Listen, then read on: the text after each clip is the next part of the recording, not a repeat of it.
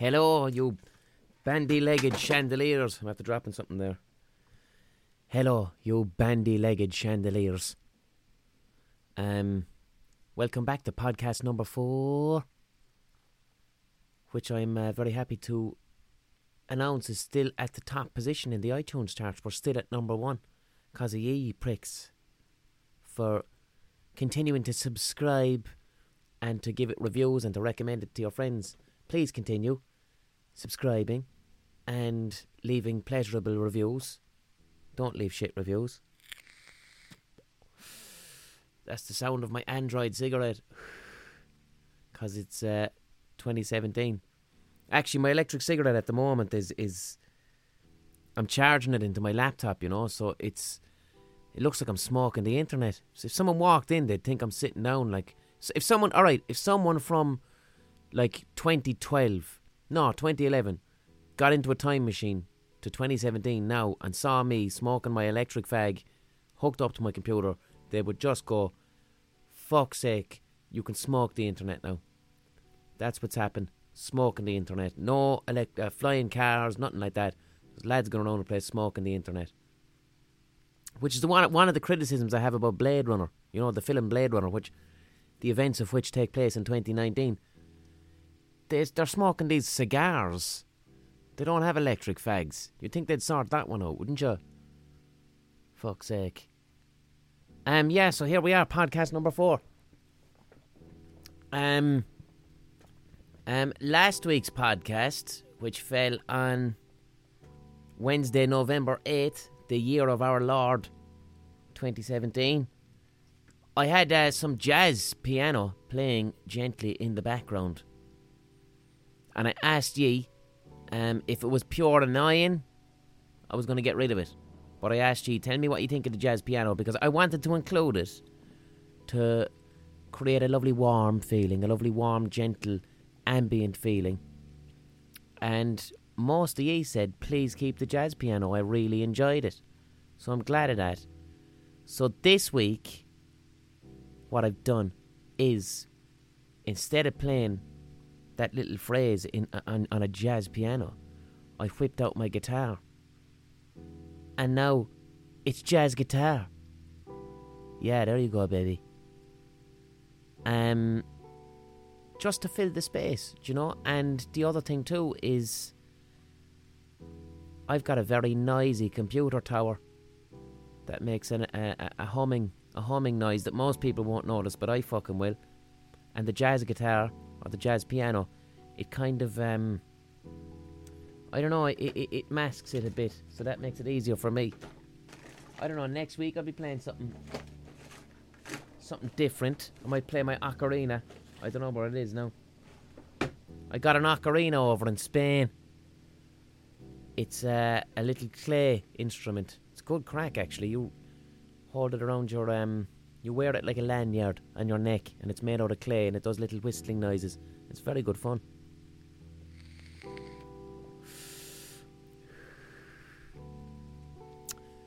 Thank you for subscribing, and thank you for leaving reviews. That is the lifeblood of a good podcast. That's what keeps the podcast, the momentum going and shit like that. Let's start this week's podcast with a hot take. A boiling hot take, right? We'll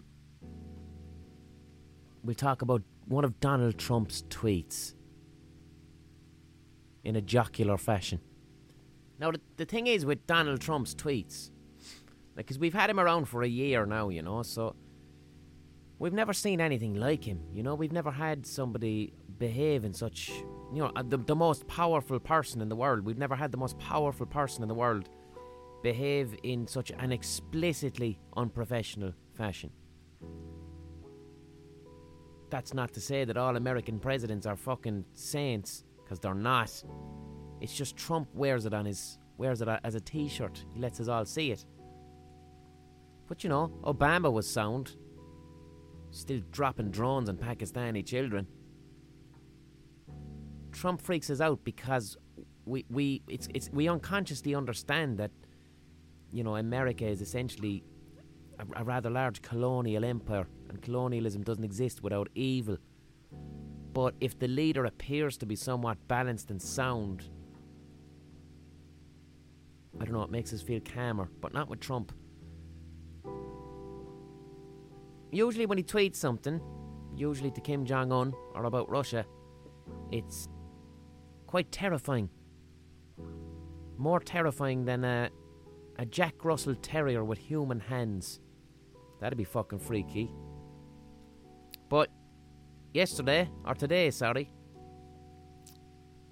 he tweeted, "Why would Kim Jong-un insult me by calling me old when I would never call him short and fat? Oh well, I try so hard to be his friend and maybe someday that will happen."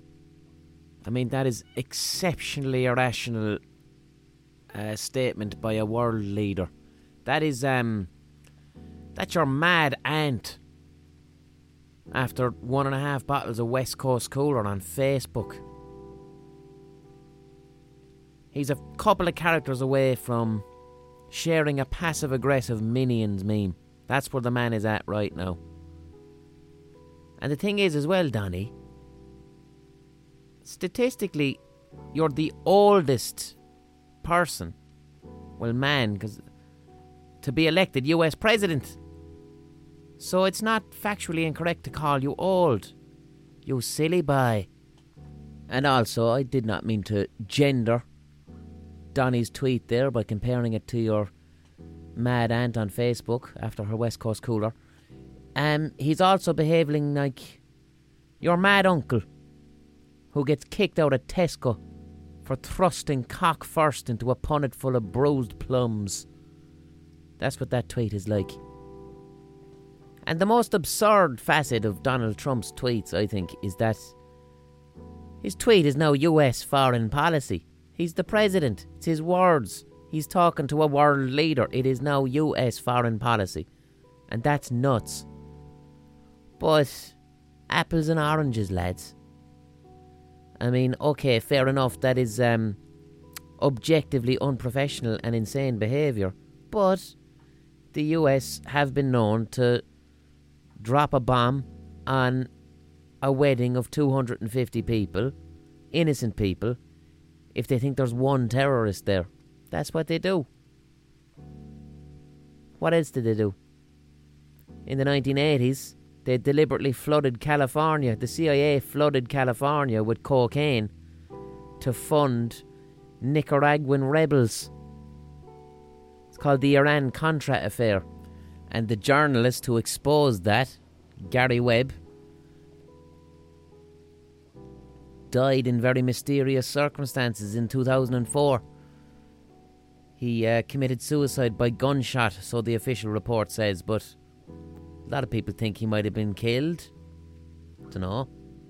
And some people were saying, "I'm enjoying the podcast, Blind Boy, but I don't agree with a lot of your politics, so please don't talk politics." This is not politics. This is not fucking politics. It is a pantomime. It's reality television. It's not politics to speak about that fucking tweet. What a fucking nut job. Here's the thing. This is how we get to the hot take, the boiling hot take that I have. It's a conspiracy theory, if you will. If you look at the world economy, right? If you look at where the most amount of money is being made right now in 2017. Aside from the obvious oil and the petrochemical industry, which is, that drives a lot of the world economy, specifically with America, because America, I think, they've got a thing called petrodollars. So if you sell or buy oil in the world, you must pay for it in American dollars. And this activity strengthens the US dollar. So this is one of the reasons why America is so heavily invested in the oil industry. It's not just to, have supremacy over that. It's their economy, their money relies upon fucking petrodollars, which I think it was introduced by Reagan. If not Reagan, it was Nixon. One of those boys. I'm not sure. I have not checked this on Wikipedia. This is from the top of my head. I heard that in a hairdresser's in 2013 when I was getting my hair cut in Dublin, and the hairdresser was talking conspiracy theories. Here's my conspiracy theory. If you trace the amount of money that's being made in the world today, that, you know, next to the, you know, the petrol industry and the arms industry, of course, it's big data. It's Facebook, Google. These are the cunts who are making the most money. And how did they make this money? They make the money by farming our data, you know? I mean, to Google and Facebook, you and I are nothing but data. Everything we do, this podcast that you're listening to, the things you click on, you know, your browsing activity, this is all data that is sold usually to advertisers, and this generates income. Therefore, in a conspiratorial fashion, what if the world leaders, such as fucking Donald Trump, Kim Jong-un, Vladimir Putin, all these incredibly strong characters, are not actually politicians, but rather carefully orchestrated baddies, like in a pantomime or in wrestling? What if they're all powerless baddies that are there to make us feel nothing but outrage, and we express our outrage through clicks and shares and tweets and data? The more Trump is a giant Mickey, the more we get angry, and the more we tweet, the more we share. Creates content, and this creates money for Google and Facebook. So that's today's hot take to begin the podcast. What do you think of that? That Donald Trump tweeting and warbling like a bereaved heron with a disturbed nest. A mother heron who's returned to its nest to see that all its eggs have been crushed, warbling and screaming towards the moon. That's what Donald Trump is. And this is a carefully orchestrated piece of reality television or wrestling. And that script is written by Mark Zuckerberg and Elon Musk. Don't mind me, I'm talking out of my fucking hoop. Alright, next, what are we going to talk about now? What did I get up to? What did I get up to during the week? Fuck all. Well, I fell afoul of some Conor McGregor fanboys on Twitter because I called out his behaviour, his recent behaviour. Now here's the thing with me and Conor McGregor. Now, I know nothing about sports. That's the first thing I'm going to say. I don't have the gift of understanding sports, but I'll stick an eye in every so often. I've always defended McGregor because I was of the belief that there's no way he could be that much of an asshole. I believed that he's playing a character, like in wrestling, that McGregor has brought the baddie character from wrestling to MMA, and that's what he was playing in order to service his brand and to make him to make headlines. So that's fair enough. And I kind of admired that. I thought it was cool. I liked the theatre that he brought to the sport. And as well, do you know, he's incredibly dedicated person. The best in the world at MMA, from what I can see. To achieve that degree of excellence, a person tends to be balanced and focused and is able to set goals for themselves and behave in a professional fashion. And if someone was that much of a prick, they would never have made it that far, because they'd have glassed someone outside Supermax in Ennis. So I always forgave him. I always said, no, it's a character he's playing. He's probably really sound in real life and he's dedicated and professional and he behaves himself. But recent events have changed my opinion. So I tweeted, McGregor is a fucking fool First the homophobia, then this. Referring to, of course, an incident at the weekend where Conor McGregor was at an MMA match and his friend had won, and he hopped into the ring. He was a spectator. He hopped into the ring to congratulate his friend. A referee got involved because McGregor's not a fighter and he's in the ring. He's a spectator. And McGregor took umbrage to the referee accosting him and got quite physically aggressive to a fucking referee, which to me suggested that his ego has gone absolutely nuts. He reminds me of Tupac. Tupac, that the year before he died, started to believe his own bullshit and started behaving like a gangster even though he wasn't, because his mother didn't raise him that way. Tupac went to drama school. But McGregor's acting like a cock, so I called it out. And oh boy, did I upset some fans. Now here's the thing. I believe that it is possible to admire a person's success. McGregor is a legendary fighter and an unbelievable entertainer. His success is unparalleled. He's putting Ireland on the map. But at the same time, I can believe that while also holding the conflicting belief that he is behaving like a langer. He is. I can hold those two beliefs, conflicting beliefs, at the same time about the same person. The McGregor fanboys were not having this at all. I got some comments such as, "Why call him a homophobe? I don't understand how that isn't hypocritical. He grew up in a violent area during the Crumlin-Drimnagh feud, and that's been distilled in his personality." Right, first of all, that's bullshit, because I know lads from Limerick who grew up in that situation, and they're not all homophobes. Some of them are disgusted by homophobia. Another person said, "Stop kissing the ass of the mainstream. Surely you, more than anyone, know about colloquialism in Ireland and how most people have used that word in a completely generic way. His buddy had just lost a war." Referring, of course, to the word faggot. McGregor used that word to refer to someone being gay. Now, I've had that word used against me all my life. Nothing to do with gayness, to police my masculinity. Yes, that word is used in many contexts, usually to call someone a sissy or to say that someone's weak, all negative things. To specifically to use it to refer to gay people, that is exceptional. That's not something that in my life I hear an awful lot of.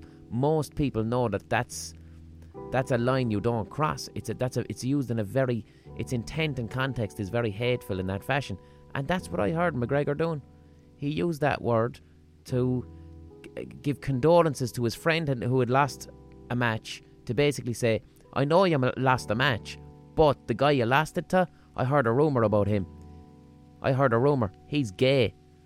And he used that word to refer to his gayness, to connote that he is weak and lesser. And fuck that, that's homophobia. He said it with no cameras around. So that means that, to me, that behaviour suggests that when Conor McGregor thinks of someone who was gay, he thinks that they are a lesser person. That's homophobia to me, so I'm calling it out. Fuck off, Conor. You're class at fighting, but I'm not into that. And here's something too that I'd like to bring to the attention of the lads who were defending him. I say lads as well because, to be honest, it was all men. The fanboys. I criticised an aspect of his behaviour, yet they were not able to separate that criticism of his behaviour from him as a person. They viewed it as me making a global assessment of the entirety of Conor McGregor, right? If you can't separate those two things when looking at how someone else is criticised, chances are yourself, when you fuck up or when you do something that you would view as bad or other people view as bad, you were unable to separate that behaviour from your own value as a person. And that is going to have quite a negative effect on your self-esteem and your mental health.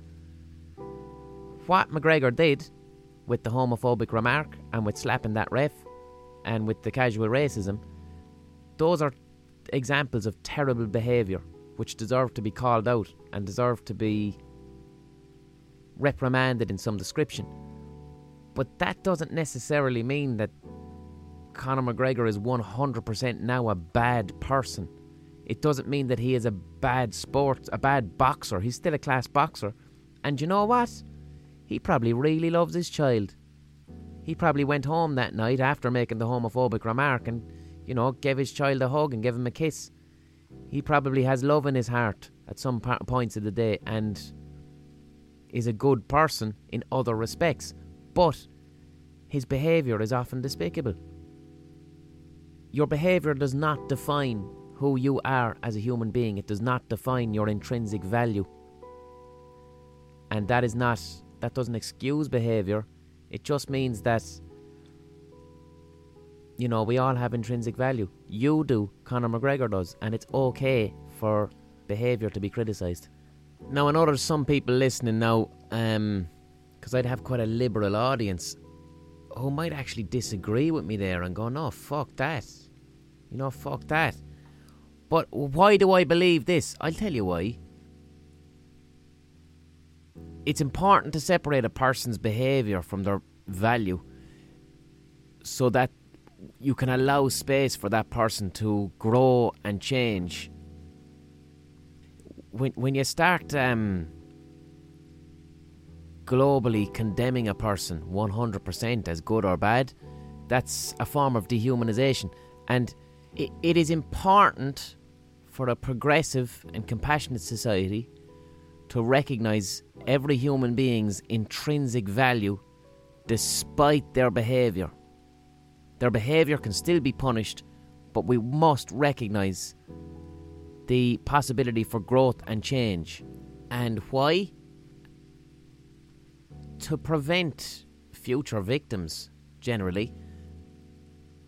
If Conor McGregor is allowed to assess his behaviour, with time and with some humility, he might see what the rest of us see and will never say something homophobic again. He may possibly grow to be a person who is so ashamed of his behaviour and some of the things he does and recognises its impact negatively on other people that he might become an advocate against it. We can still chastise him and call him a prick and call out his behaviour and allow him that space for change, which I believe all humans have the capacity to do, bar a few diagnosed psychopaths. I don't think McGregor falls into that category. It's just a bit of a silly boy. But look, that's my opinion. The reason I kind of have that opinion too is it makes me a more compassionate and a more happier person. If I go around the place globally labelling people as good or bad, it's not great for my own self-esteem. It's not good for my mental health, to be honest. It means that I'm carrying around a toxic anger inside myself that kind of goes around in this shitty circle, So by kind of directing that anger in a healthy fashion towards somebody's behaviour, but not towards them as a person, it just allows me to have more compassion and to be happier. Like, kind of in a Buddhist way, almost, do you know what I mean? But look, that's my opinion. That's how I like to live my life. You can disagree with me if you like. We'll still be friends. Another thing that I notice, and it's a strange intersection in the particular type of lad who defends Conor McGregor's behaviour. And of course, I'm not speaking about every Conor McGregor fan or every MMA fan. I'm speaking about a certain type of lad who tends to defend Conor McGregor's behaviour.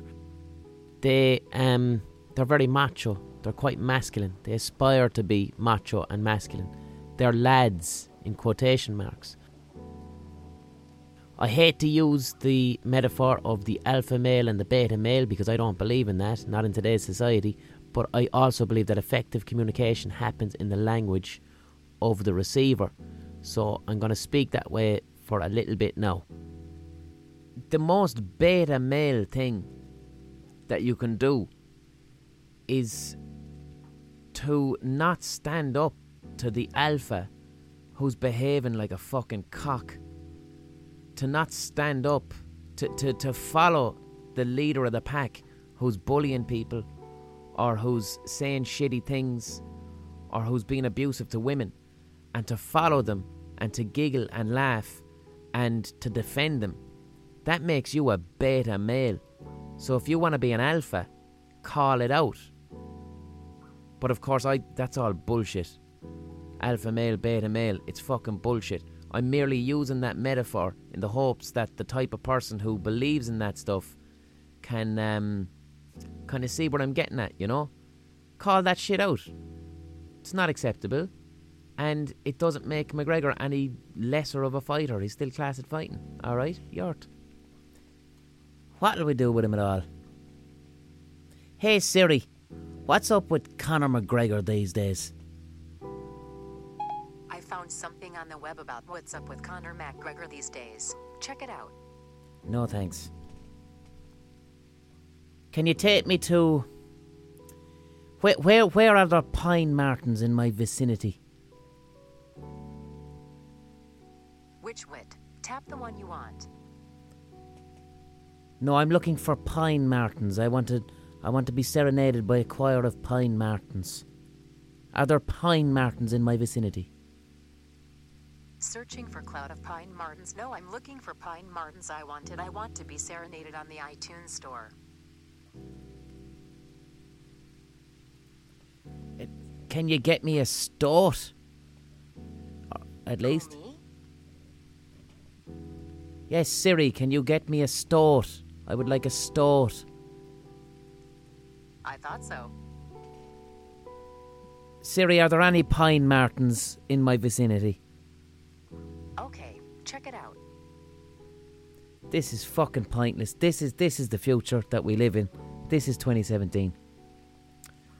I'm here aching for human connection and asking a robot to connect me with a Pine Martin or a weasel or an otter. And what's worse is there was a genuine part of me that was terrified that she'd actually ordered a box full of Pine Martins to my house. Siri, why are we all so very lonely? Good question. Anything else I can do for you? She doesn't give a fuck. She doesn't give a shit. That's not the barren clinking of a wine glass, by the way. It's a cup of tea. Lovely warm hot tea. Siri's a bit of a gas cunt, isn't she? Can't say her name now or she'll pipe up. Hey Siri! No, she's not listening. She's after making me highly impatient of recent.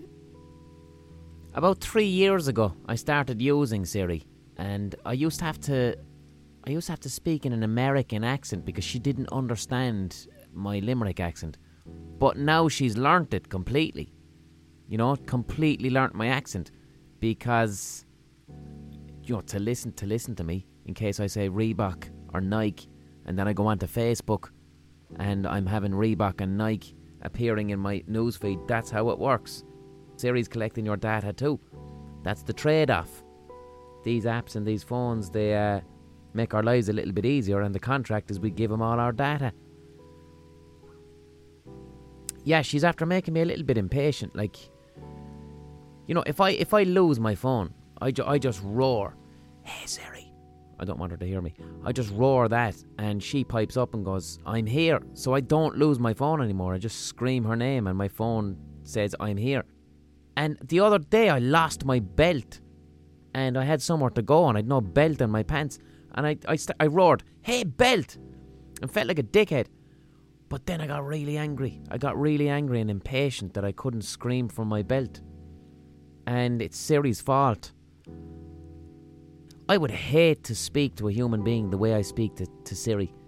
You know, I just bark demands at her all day. So what I've started doing, and you're going to think I'm nuts, you're going to think I'm making it up, but I'm not. I've started saying please and thank you to Siri.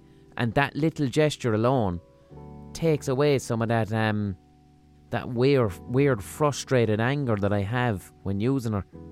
Just please and thank you. And sometimes she appreciates it. So that's what I've started doing for my own kind of emotional wellness, because I found this crazy negativity coming up. Impatient. I'm mad to take a Baraka vitamin. I don't know where the Baraka are. I want to scream out, hey Baraka. Hopefully that'll be the case someday. My shoes, I'll be able to shout for my shoes, shout for my belt, shout for my pants. They'll all listen to me, sell me more pants, sell me more shoes, and the circle continues. Okay, we'll give it one more, Lash. Hey Siri, what is a pine marten? The European pine marten, known most commonly as the pine marten in Anglophone Europe, and less commonly also known as pinnatin, Yes. marten, or sweet marten, Yes. is an animal native to northern Europe, belonging Sing to me. the Musteliid family, which also includes mink, otter, badger. Now wolverine, we're weasel. talking, Siri. Look at this now. As soon as I fucking say it in an American accent, she listens. She can respond then. What is that? Only Yank privilege right there. That is Yankee privilege. She will not listen to the fizzy, princely lilt of my Hiberno English tongue. But if you're a Yank, yeah, no shortage of pine martens there. The Yanks are spoilt for pine martens and otters, drowning in them over there in Oregon and fucking Albuquerque. Non-stop pine martens up the walls. Yankee privilege, boys. Actually, they probably don't even have pine martens in America. They've got wolverines or something. Hey Siri, have they got pine martens in America? Here's what I found on the web for have they got piney mountains in America. Oh, fuck off. That pine marten tangent was so long that I'll probably now have to speak about the cunts. I don't know, have you ever seen a pine marten? Do you know what I'm talking about? They're these gorgeous little, they're like weasels or stoats, but they have lovely little faces and these pointy ears. You'll see them around Limerick very rarely. I've only seen about one or two in the wild. They're related to polecats, I think. Polecats are another small stoat-like creature of which there's a population in Charleville. Pine martens are class. They're my favourite Irish animal, hands down, because they're beautiful. They're so cute. And they're horribly endangered because their fur is so delicious. Delicious for wearing, not for eating. They've been trapped and killed off. There's only a few left. And there's some prick of a councillor up around Monaghan or somewhere, and he wants to kill pine martens. He wants to legalise their killing because he's a ghoul. But pine martens are class, and we should encourage them because they kill red squirrels. And red squirrels are an invasive species that are wiping out the native grey squirrel. So pine martens are actually the solution. So if you see a pine marten, give him a high five.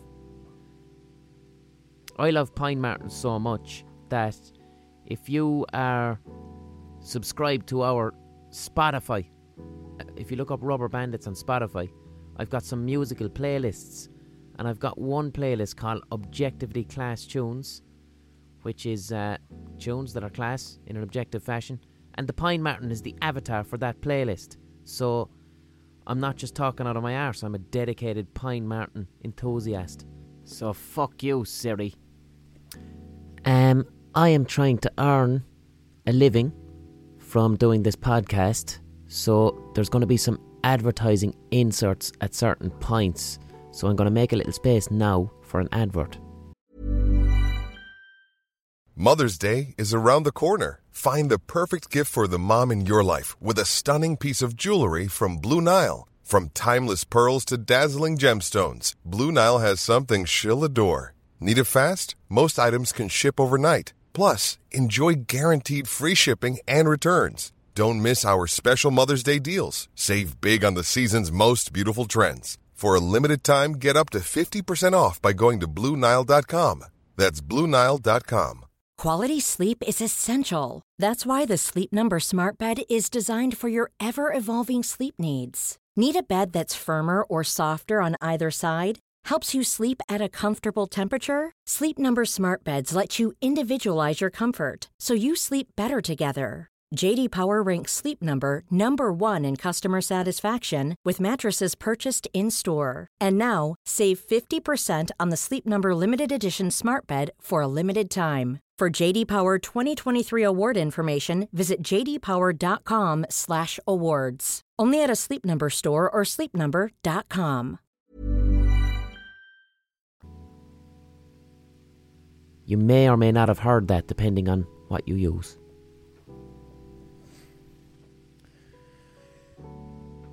Someone asked me on Twitter during the week, would I be interested in making 2 podcasts a week? I'd love to do that, but I just don't have the time. I'd absolutely love to do 2 podcasts a week. I tell you what, if I could do one podcast that was just about music, as in the history of music, or how the history of music production, music technology, different music from different cultures, I would do that, right? However, it is quite difficult to do a podcast like that if you can't include audio examples of the music, and you just can't do that really on like iTunes, because you're using other people's music with no license. So for that reason, no, I'm going to stick with 1 podcast per week if I can. What I might start doing is recommending 1 album a week, that if you want to hear a new album, if you're like, I'd love to, and I don't mean songs now, I'm going to go straight album. So for you, if you're like, I want to hear a new album, get stuck into it, I'm going to suggest a new one every week. The first album I'm going to recommend to you is Blue Valentines by Tom Waits. Quite apt actually, because the jazz guitar that I'm playing in the background there is quite inspired by Blue Valentine. But it's a fantastic album. It's from 1977, I think. And it's Tom Waits, it's late Tom Waits in terms of his jazz period, just before he went kind of nuts in 1980 and started the more experimental stuff. I think everybody can enjoy the album Blue Valentines by Tom Waits. Doesn't matter what you're into, it's just one of those perfect albums. Give it a lash. Okay, so usually what I do is I go onto Twitter at Rubber Bandits, and I ask ye to ask me what you would like me to discuss on the podcast. And I'm going to do that right now. Erica asks, what's the most interesting story from history that you know? I'll tell you a story. It might not be 100% factually incorrect, but it sure as fuck is interesting. In medieval times, during the Crusades in the Middle East, there was these Islamic lads called the Hashashin, and it is where we get the word assassin from. If you've played the Assassin's Creed video game, it's those lads, Assassin's Creed 1. Anyway, the Hashashin were called Hashashin because they smoked loads and loads of hash all the time. They were kind of fearless assassins. But what their leader used to do, a fella called Hassan something, he used to get the young recruits and he would bring them into a garden in his fortress that contained loads of food and beautiful trees and fountains and tons of women for them to have sex with, and loads of hash, non-stop hash all the time. Then he'd get the recruits, take them away from the garden, fuck them into prison, take the women away and take the hash away. They'd go into withdrawal, and then he'd tell them, that place that you were with the women and the hash and the food, that was actually heaven. And if you go and kill and sacrifice yourself, you will return to that garden once again. If you die, you will return to that garden. So the assassins went out and were absolutely fearless. They would give their own lives for whatever, for the cause, just to return to this garden of women and hash and beauty. it is this situation is what has led now to the mad bastards in ISIS who blow themselves up, the suicide bombers who blow themselves up for the 40 virgins. It comes from this lunatic who was lobbing lads into his class back garden. That's pretty interesting. Not sure how factual it is, because I'm not a historian. I'm a man who reads Wikipedia. Brian Lloyd, who is he's the film review man for entertainment.ie, asks, talk about Black Rain and Blade Runner. Do you know what, Brian?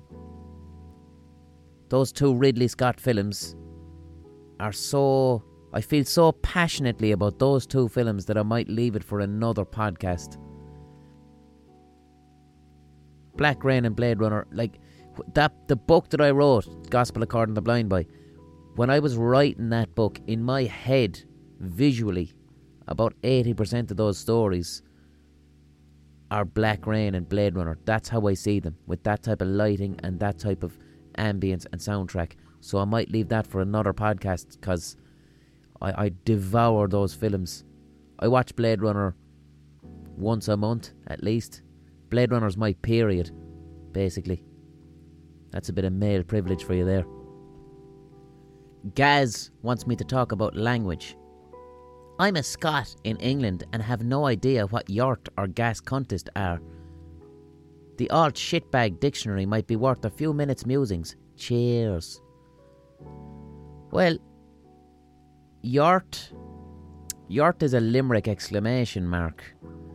It's a word that's specific to Limerick. It's about 15 years old. Very specific to the north side of Limerick. I've been using it for many years. You know, you say yort whenever. I can say yort as a question mark. You go into the shop, yort. Do you understand? Yort. That was a class film. Yort. Yort is a beautiful word. It can be whatever you want. It's an exclamation mark, and it's unique to Limerick. And Cork can fuck off if they think they're having yort. Not a chance, lads. You've enough language. Gas contest. A gas cunt, that's an Irish thing. But for me in Limerick, a gas cunt, it's a specific type of funny person. You know, if it's almost like if a person's humour appears to be quite dark or something, or if a person's humour appears to be quite stupid, you'd go, yeah, he's a bit of a gas cunt though. Gas cunt suggests that there's a depth. Someone who's a gas cunt, they've got a depth behind whatever it is they're speaking about. Which is why, over the past few years, we labelled what we do, the Rubber Bandits do, as gas cuntism, which is our artistic movement, gas cuntism, which borrows a lot from the Dada movement of the early 20th century, which is basically when society becomes so full of pain and hopelessness that you must strip it away to its basic absurdity, and the only appropriate response that art can have is to not reflect it accurately, but to respond with an equal amount of irrationality and absurdism, but a certain comforting humour within that absurdity and absurdism. Dada came about when World War One. You know, when World War One happened, you have to remember that a war had never been waged using industrial technology before. The idea that a machine gun, one gun, could mow down hundreds of men in 20 minutes, that had never ever been seen by human society, ever. Before that, wars were fought with cavalries and guns and the odd cannon. It was brutal, but it wasn't one dude with a machine gun killing 100 men. And the Dada art movement found this so hair-pullingly absurd that the artist Marcel Duchamp got a urinal, a toilet, and he put it into a gallery and said, "This is art now." And he did that in In 1916, I believe he did that. Yeah, he did 2 months after the Irish 1916 Rising. And I have a theory. Not a theory. I've got something I said to the lads with a few joints in me. That the Irish 1916 Rising, which was a group of, led by poets, painters and teachers, that they took on the might of the British Empire in this fabulous example of theatre, this theatrical display of violence and zeal that they knew they would never win. The 1916 Rising was at its core extremely absurd because they knew it would fail. And the fact that the Dada Manifesto was released in France a month later, I'd like to contextualise 1916 as a piece of extreme Dada theatre. And that might sound nuts, and it is a bit nuts, but Dada came from Futurism. And the Futurists, they were very much about war and sacrifice as art, I don't know if any of the leaders in 1916 had an eye towards Dada or the Futurists. Maybe they did. They were smart boys. And women, sorry. The women were written out of history, of course, in Ireland because they couldn't get their pensions. But there's a hot take for you. I'm good at the old hot takes today. Look, gas cuntism is just... it's a name I put on what the Rubber Bandits do because I studied a master's in art, and that makes you a little bit pretentious that way. One thing I said there actually that I'd like to clarify on more, because I spoke there about the women being written out of, the role of women being written out in 1916. The other thing that was written out in 1916, and if you know our work, you'll know we made a documentary on 1916 in 2016. You might find it online. But one of the things I didn't get across in that documentary, and it's something that kind of struck me, is I mentioned there that 1916 was led by poets and painters and teachers, okay? But the fact is that those leaders were a very small... That was a small group. The people who fought 1916 were incredibly poor people from the slums of Dublin and around the country, but mainly from the slums of Dublin. People who, because there was a thing called the 1913 lockouts a few years previously, where the workers in certain industries, they tried to strike, and then the police came in and didn't let them strike, and then they were banned from working after that. So they were unemployed and living in slums, and these are the people who died and took up the guns in 1916. But if you look at the way that history is told to us post 1916, if you analyse, what is a painter or a poet or a teacher? Only an incredibly middle class profession. So we've been sold this narrative of what that basically says is revolution and having a gun in your hand and violent revolution against power is only acceptable if you are a member of the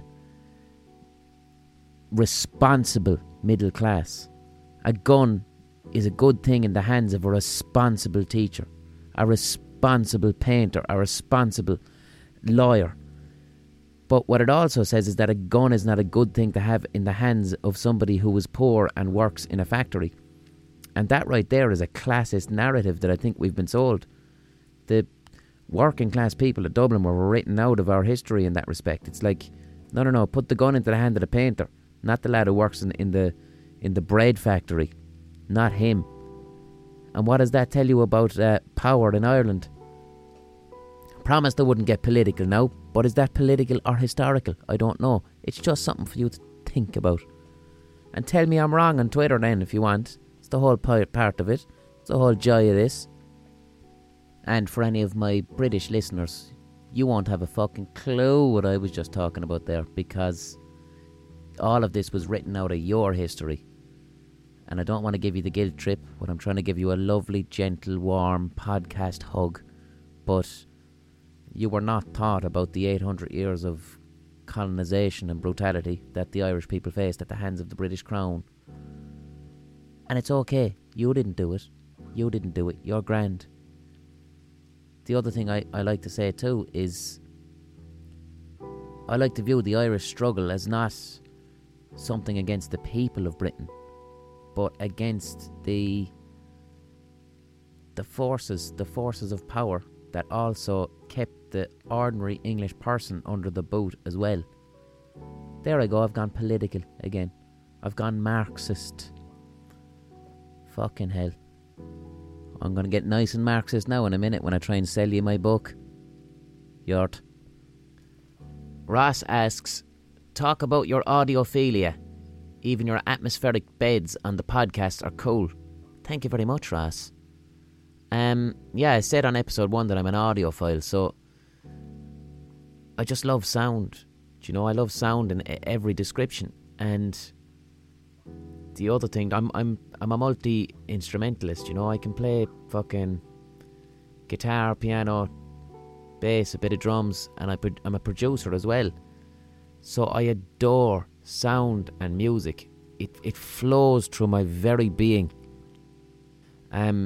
I don't believe in spirituality or an afterlife, but if I did, I do think I'd die and become a piece of music, a musical note. That's because it resonates with me so much that, Jesus lads, the way a piece of music can make me feel, fuck me, do you know? Especially when I can achieve musical flow, which is quite fucking rare. I can achieve flow in writing, but musical flow, that's just like having my soul wanked.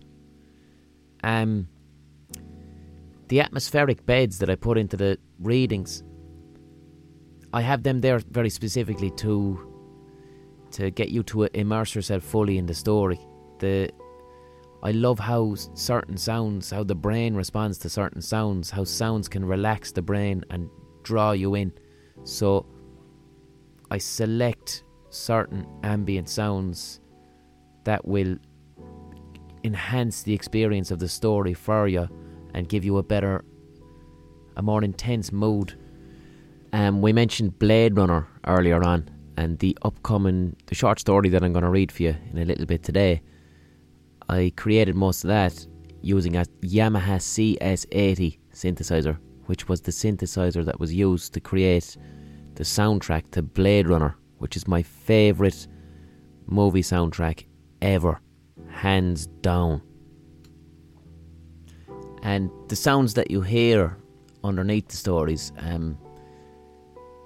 they mainly come from synthesizers and effects units. You know, I'd program the synthesizers to get exactly the atmospheric sound that I want. But then other sounds are from audio recordings that I make that I then manipulate using effects. I always carry a Zoom stereo recorder around with me everywhere. And I'll record anything. Like, I could be in a shop, and if I hear the sound of a fridge and I like the sound of that fridge, I'll go over beside it and record a minute of it to bring it back into the studio and fuck with it. Last week, the Scaphism story, I slightly regret adding a drum beat to it. Some people found it a little bit distracting to the story. So, you know what, when you start adding a drum beat into something atmospheric, it stops being atmospheric and it becomes more of a song, do you know? So the short story I'm going to be reading to you today has got no drum beat. It's pure atmosphere. Right, well, you must have sent me about 80 questions. I'm going to get back and answer more of them next week, because there's so many that you sent me, and there's some really good questions in there too that I can't wait to talk about. But we don't have time this week. My book, The Gospel According to Blind Boy, has been nominated for an award. It's nominated for Best Newcomer at the Irish Book Awards. And I would invite you, if you enjoy the short stories that I've been reading over the past few weeks, please go into Google, look for the Irish Book Awards, and vote for The Gospel According to Blind Boy in the Best Newcomer category. Please, if you don't mind, if it's not too much trouble, I'd appreciate that. I wouldn't mind an award. Be good crack. Let's move on now, at the end of the podcast, to a short story. Okay? I'm going to read you a short story. This story is called Shovel Duds, and it's very pleasant.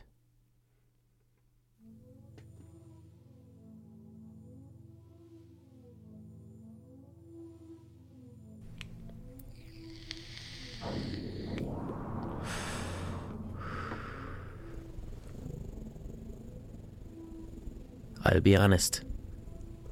I'm telling you this now from the interrogation room. I'm in a fair amount of hassle.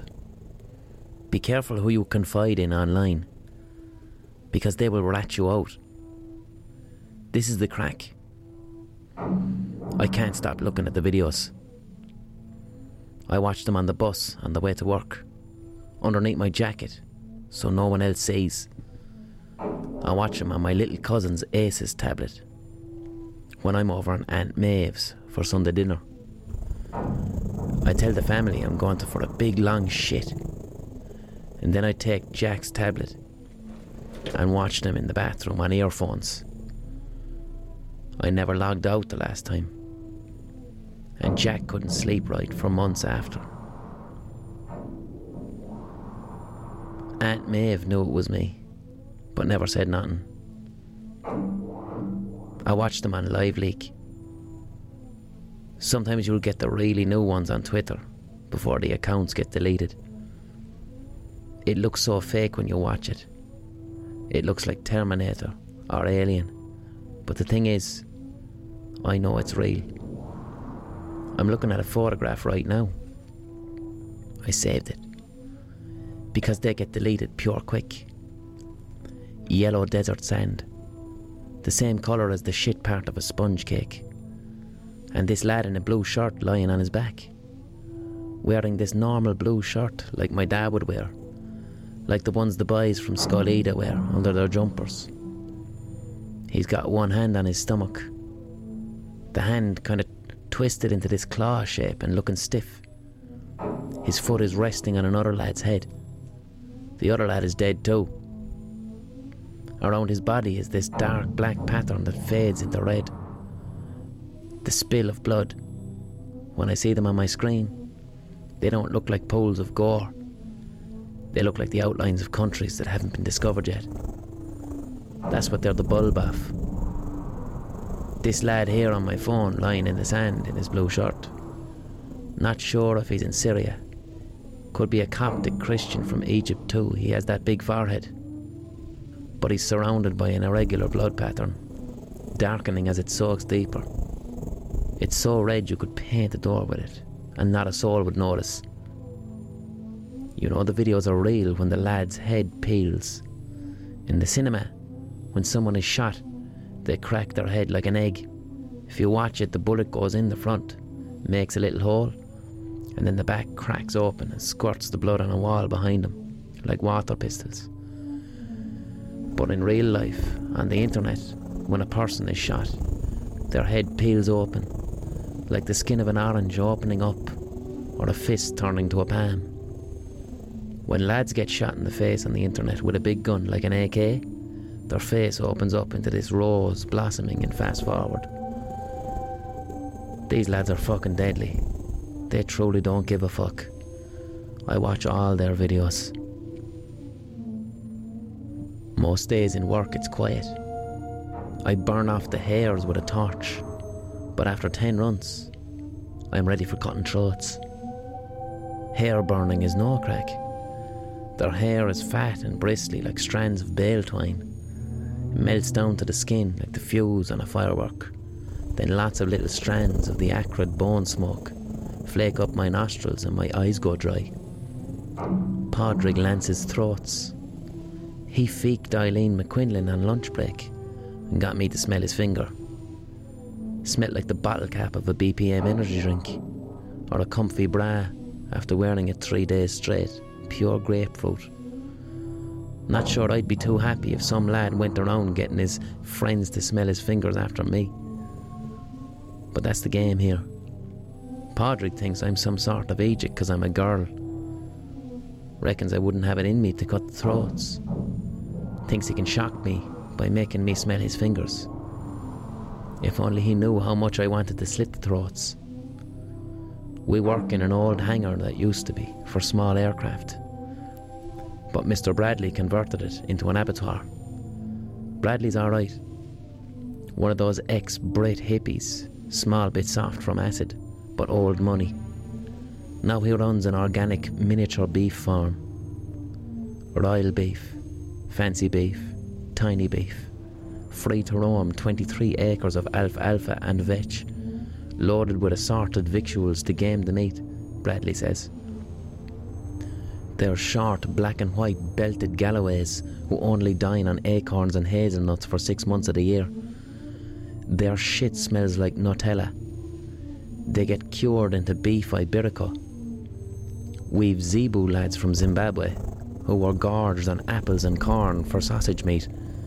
Pear-sucking Dexters with long ears like old man's balls and double-chin goiters. Holsteins on molasses and buckwheat, with a type of malted weak beer for their sups. The lot. Bradley has the best organic bull meat in Ireland. I burn their hairs, and Padraig slits their throats. Bradley does the butchering by his own blade. Traditional slaughtering too, not the machinated way. We kill by hand, to protect the meat, make sure it's bled and hung right. Any machinery we do have is hand operated. Cast iron crank elevating hoist, mounted on a trolley for transport to the bleeding zone, rolling hooks that clank on the wire, induction hardened pneumatic working platform for eviscerating, with a small conveyor for red and white offal, a brisket saw, hot skinning knife with galvanised edge, two-hand splitting saw, hot galvanised steel, non-mechanised tubular rails with detachable chassis, and a 10-foot bloodbath. We're well equipped by. I wash it all down every evening when the two gombeans go off to tea. The bones of my day is on the hanging floor. It's down at the end, behind the partition. Padraig kills, I burn, Bradley cuts, in that order. When I hear the screams next door, I actually shiver, like I'm on the bottom end of a roller coaster going down. It does this thing, this vibration thing in my head that travels all down to my limbs and flutters in my tummy, like shrinking white suds in a sink of dishes. And it's the most real feeling. Say that out loud, and they'd think I'm a loper. The calves scream because they know what's happening next. Dangling upside down with the hook through their hooves. That's the scream that gives me the tingle. If Bradley or Padraig know, they'd go apeshit. But sometimes I frighten the bullocks before they get cut. I go to the pen and bang their cage with my house keys. Once, I flashed the flame of the torch at them, enough to burn their arses. When they get excited like that, their hearts beat heavy. Then, when Padraig slits the throat, the blood gushes out with the pump, splashes out over the bleeding tray, onto the floor, and through the partition, where I watch it rolling in burgundy by. Padraig gets the raw blood pumped into his mouth and has to gawk like a baba. Tastes like bad kinds, he says. The terror leaping out of a cow's jaws, to me, is like a feed of Ben and Jerry's to someone else. How it changes in tone and pitch when the blade goes into the windpipe. It's my one criticism of the ISIS boys. They gag the lads during beheadings. You need to hear how the scream changes from high to low to gurgly. That's the master stroke. I saw a video last week. I watched it in the bathroom of Hook and Ladder in Limerick. Aoife's boyfriend was being difficult, and I had to listen to her shite on about him choosing five-a-side over her. Anyway, I sat down in the cubicle and opened up LiveLeak with the headphones on. It was this lad in a cage, like in the zoo, like where you'd have an aardvark or something. That sized cage, miles out in the desert. He was Arab looking, and they had him wearing a bright orange playsuit. He must have done something horrifying, because the ISIS boys were having none of him. But he was wearing this suit like a big orange pyjamas. And at the start of the video, he was telling some story to the camera And then they had squiggly writing on the screen, and it cut to shots of green fields with loads of bombs going off in the mountains. And bodies. A montage of bodies lying on the ground, I'm telling you. When it's real bodies, they always look fake. I can't explain it proper. Then a hospital with children wearing masks. Then a beardy lad with a beard, talking to the camera. He was holding a big gun and had on a green military-looking vest. I fast-forwarded most of the shite talk to get to the end. So Beard Lad was roaring to the camera, and then yort. That's when it cut back to the orange playsuit man in the cage. They dragged the chains, pure fucking with him. The camera looked like the films, slow motion, like Fast and the Furious. Unbelievable detail. You could make out the hairs on his nose like. They obviously had the jumpsuit doused in petrol anyway, because Beardy lit the chain, and yellow flames trailed up the lad's back, and they hugged him. I swear the flames came over his back like he grew them as wings, and they hugged his chest. His eyes had a queer expression. He looked more irritated than anything else, but his hands seized with the agony of the fire.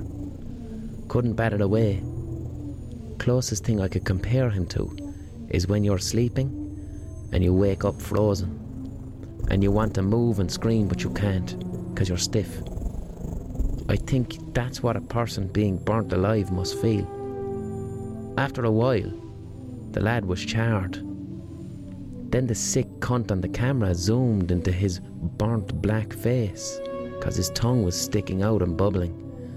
The air and fluid in his lungs and body were boiling and escaping all bubbly out his mouth. I felt empty and helpless, like nothing is real.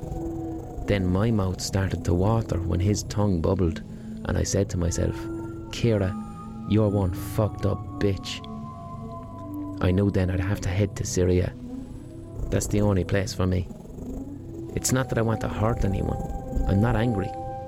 But the vulnerability of any creature when it knows it's going to die is fucking beautiful. That look they give you, where they're gone beyond fighting and just have this stare of handling all their power to you. It's the same look a baby gives the first set of eyes it sees when it comes out. That's how it was when my cousin Jack was born and he looked at Aunt Maeve. It's the look the frogs gave me when I chopped them up with the sharp knives when I was 9. But by Christ, I need to see that look in an adult man. I want that powerless look behind the eyes of something that's capable of complex emotions. That's my buzz. Fuck slitting bullocks. I'm not thick either, so I'm hardly chancing that shit in Nina. I'd get caught rotten. And also, their families would miss them, and I wouldn't like to be disturbing the town like that. I'm not an asshole. But I need to get as far as Syria and have ISIS take me in and let me cut lads up and set them on fire. That's my vocation. I've been chatting to a fiend who's calling himself Malik on WhatsApp for 3 weeks. Found him through one of the Twitter accounts that uploads the videos. WhatsApp is safe because it's encrypted. But Jesus, Malik doesn't trust me at all. He thinks I'm police, who's pretending to be a girl from Tip. And when he does infer that I might be legit, he asks if I've a brother who'd be interested instead. I've made it fair clear that I have no interest in religion at all. I haven't the first clue about their religion or what they believe. That's their business. I skip past all that in the videos. And they're in fucking Arabic anyway. I can't even be arsed checking Wikipedia. Reading isn't my thing at all. Malik says, that bit is grand. They don't care what my beliefs are. I reckon those ISIS lads don't believe anything either. Deep down, they're into feeling that power of killing, same as myself. They have that addiction too.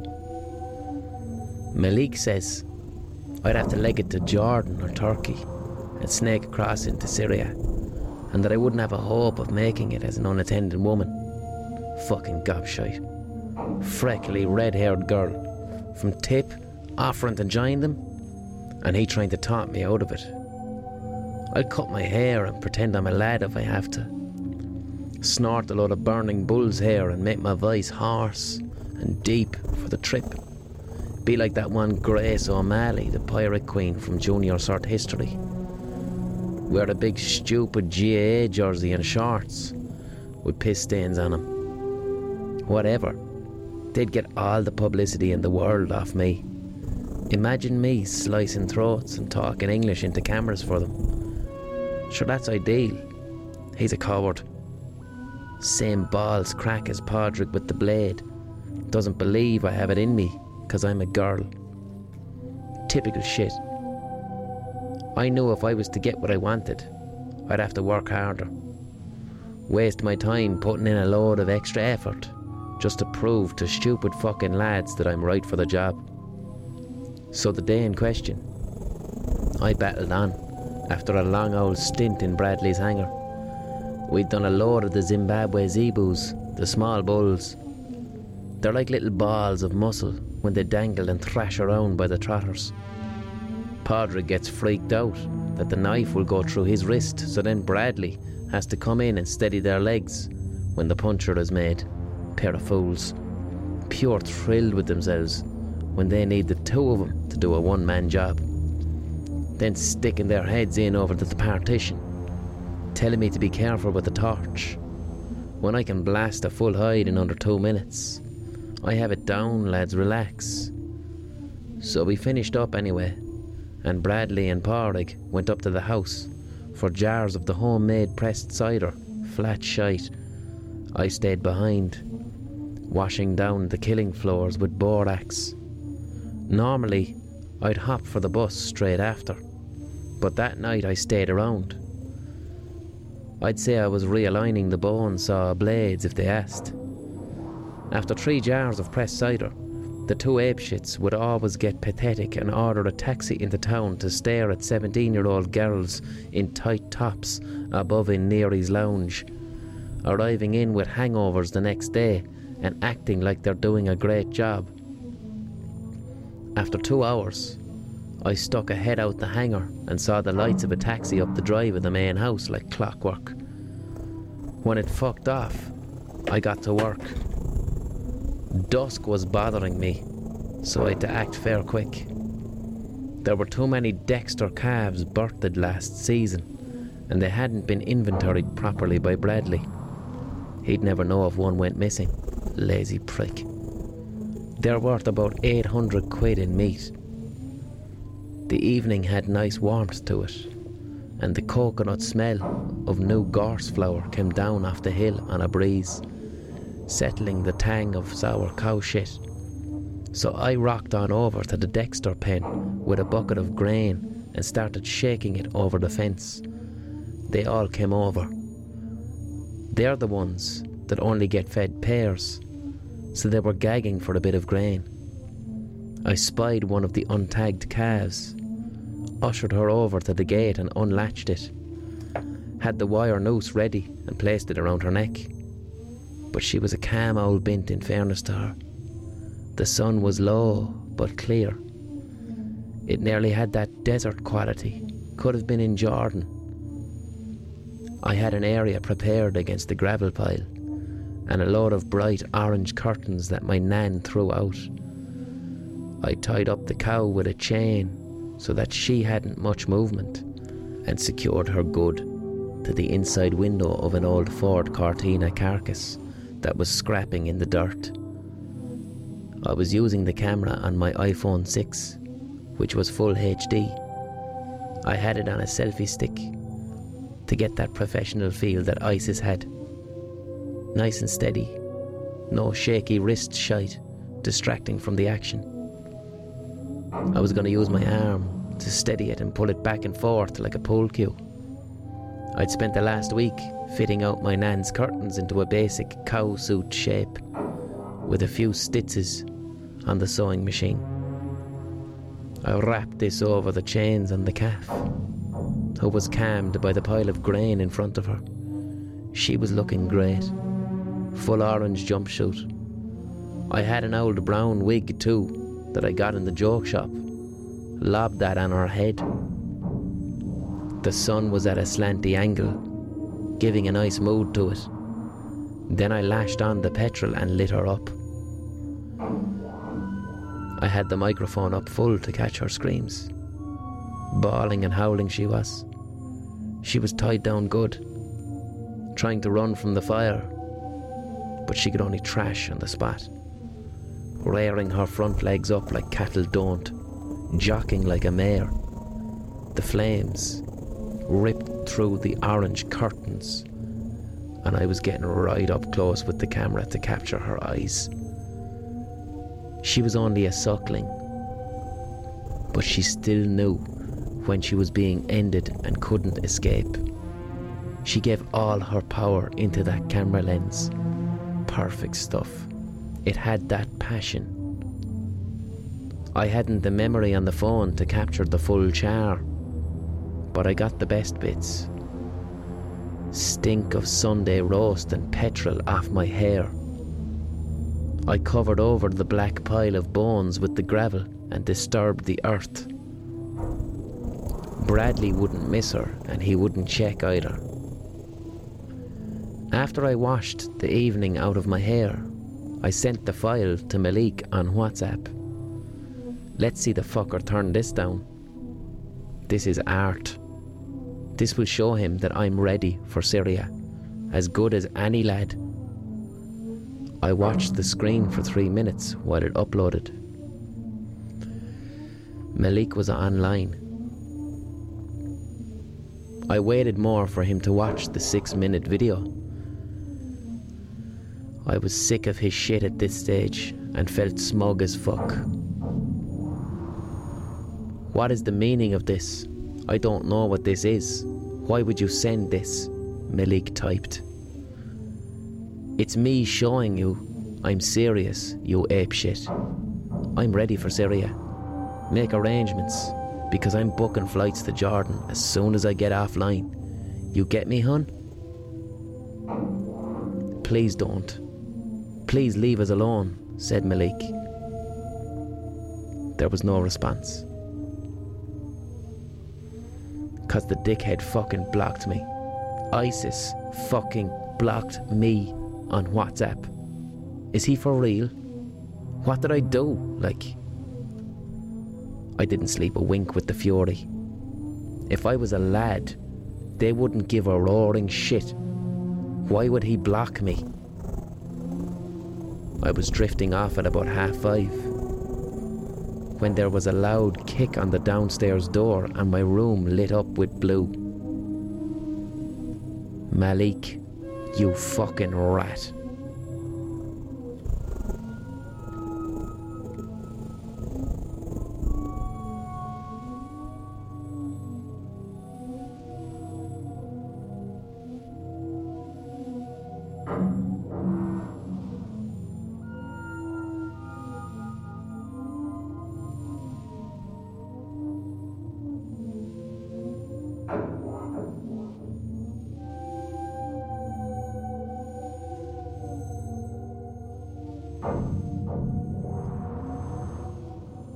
Oh yeah, that was Shovel Duds. Cool new story. Off my book of short stories, The Gospel According to Blind Boy. Please buy it in a shop. Please.